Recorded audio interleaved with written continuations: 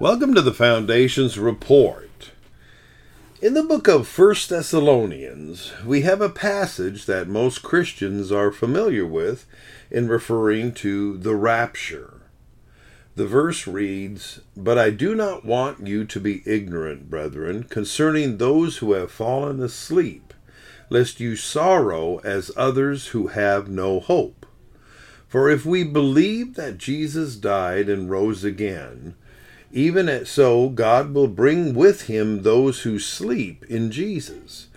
For this we say to you by the word of the Lord, that we who are alive and remain until the coming of the Lord will by no means precede those who are asleep. For the Lord himself will descend from heaven with a shout, with the voice of the archangel, and with the trumpet of God. And the dead in Christ will rise first. Then we who are alive and remain shall be caught up together with them in the clouds to meet the Lord in the air. And thus we shall always be with the Lord. Therefore comfort one another with these words." Now the verse that stood out to me in reading this was where it addresses those who have no hope. Who are the people that have no hope, and why don't they have hope? A little over a year ago, my mother passed away, and we were with her up until the end. She was a Christian, though of course had issues in this life, but for the end there was no doubt she was a Christian, and as we believe, she went on to be with the Lord. Many people have been in the same circumstance and have been utterly destroyed when losing a loved one. Some carry it for years on end and have the most difficult time moving on in their life. I don't say get over it, because death will leave an impression on you. In the case of my mother, surprisingly, it only increased my faith in God and even moved me forward to a new chapter in my life. Towards the end, she would be speaking with others happily and even lifting her arms like she was embracing them.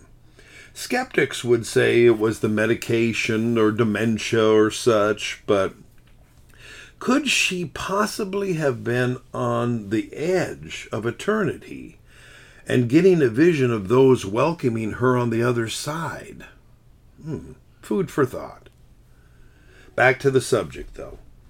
The Bible here tells us that there are those with no hope, and frankly, they have a right to be depressed and they have a right to be discouraged. Now, what do you mean by that, Steve? Well, look at life through the eyes of someone who doesn't know God. Every death they encounter is the end in their minds. The only pleasure in this life they get is from temporary means. They get drunk and it eventually wears out.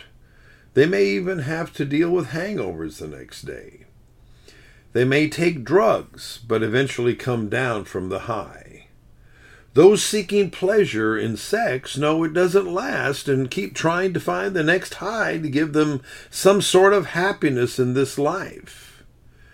Those who have money and power are fearful of losing that money. And as we know, what goes up must come down. Death is the great equalizer. No one can miss that appointment. They look at death as the end, but as we Christians know, what they have to look forward to is eternal separation from God and waiting for the last judgment where they will be thrown into a lake of fire that burns forever. That is the reality of their lives. If you know Jesus, however, we have life more abundantly here on earth and look forward to a great reunion on the other side and being with the Lord at the marriage supper of the Lamb. What is it about eating in Christians?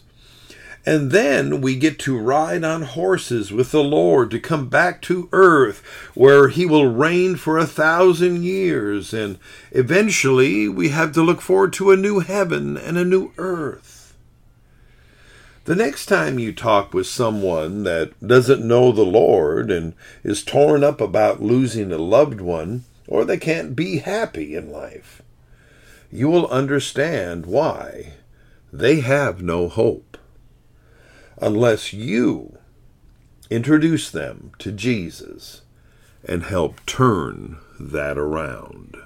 The Foundation's report is heard daily, Monday through Friday, on the Foundation's podcast Facebook page and on the Foundation's channel on YouTube and on various podcast distributors via audio feed. Be sure to tune in.